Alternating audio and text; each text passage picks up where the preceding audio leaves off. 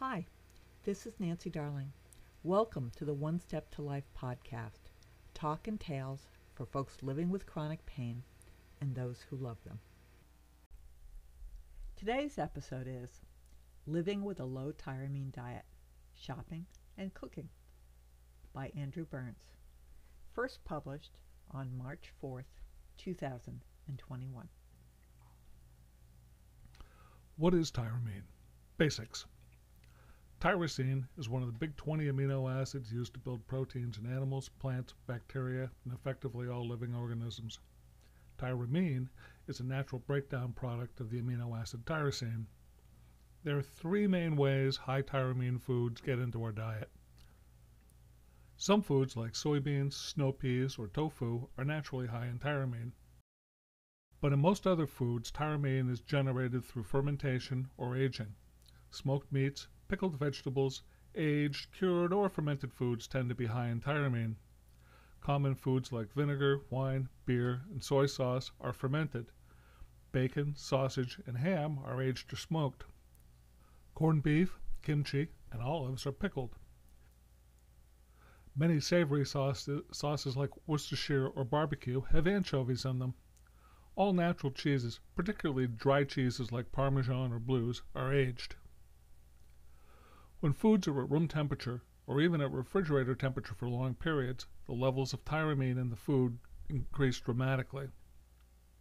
Being aware of which foods can contain high amounts of tyramine is important because many foods that trigger migraines are high in tyramine. How to eat. Try to purchase frozen meat, poultry, and fish. If that's not possible, try to find the freshest cuts you can and freeze them as soon as you can when you get back to your house. When you cook any meat, poultry, or fish, if there are leftovers, wrap and freeze them directly as soon as you can after the meal. Do not let them sit in the refrigerator overnight. It makes midnight snacking a little more involved, but what are microwaves for? Step away from the deli counter. All that delicious roast beef, salami, pepperoni, and smoked salmon has been sitting at a cool room temperature for days. No, walk away. Really. I know, eventually everyone gives in to cheese. Here's the deal. Don't. All aged cheeses like Parmesan, Edam, Camembert, Cheddars, and variations on Swiss are very high in tyramine. And don't even get me started about cheeses that are colored like $20 bills. All Stilton, Gorgonzola, and blue cheeses are just dripping in tyramine. I read somewhere once that an ounce of blue cheese had enough tyramine to trigger 20 migraines. That may be an overestimate, but why would you want to trigger even one? So where do we go with that?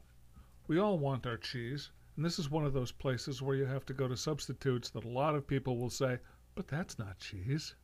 All I can do is shrug.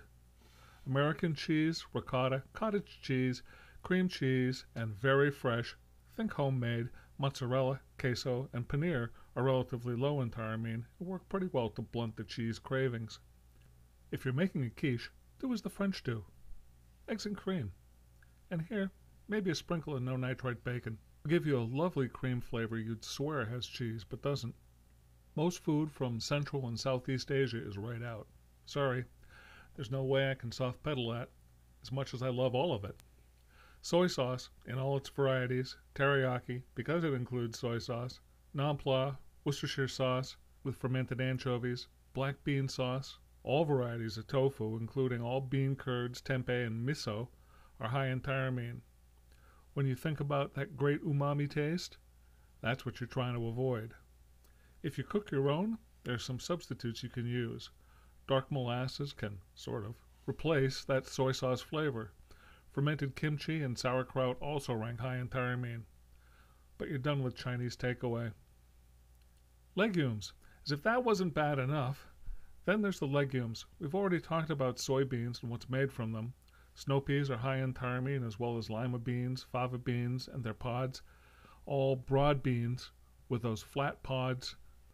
Snow peas. Who would have suspected that? Last but not least, there's brewing.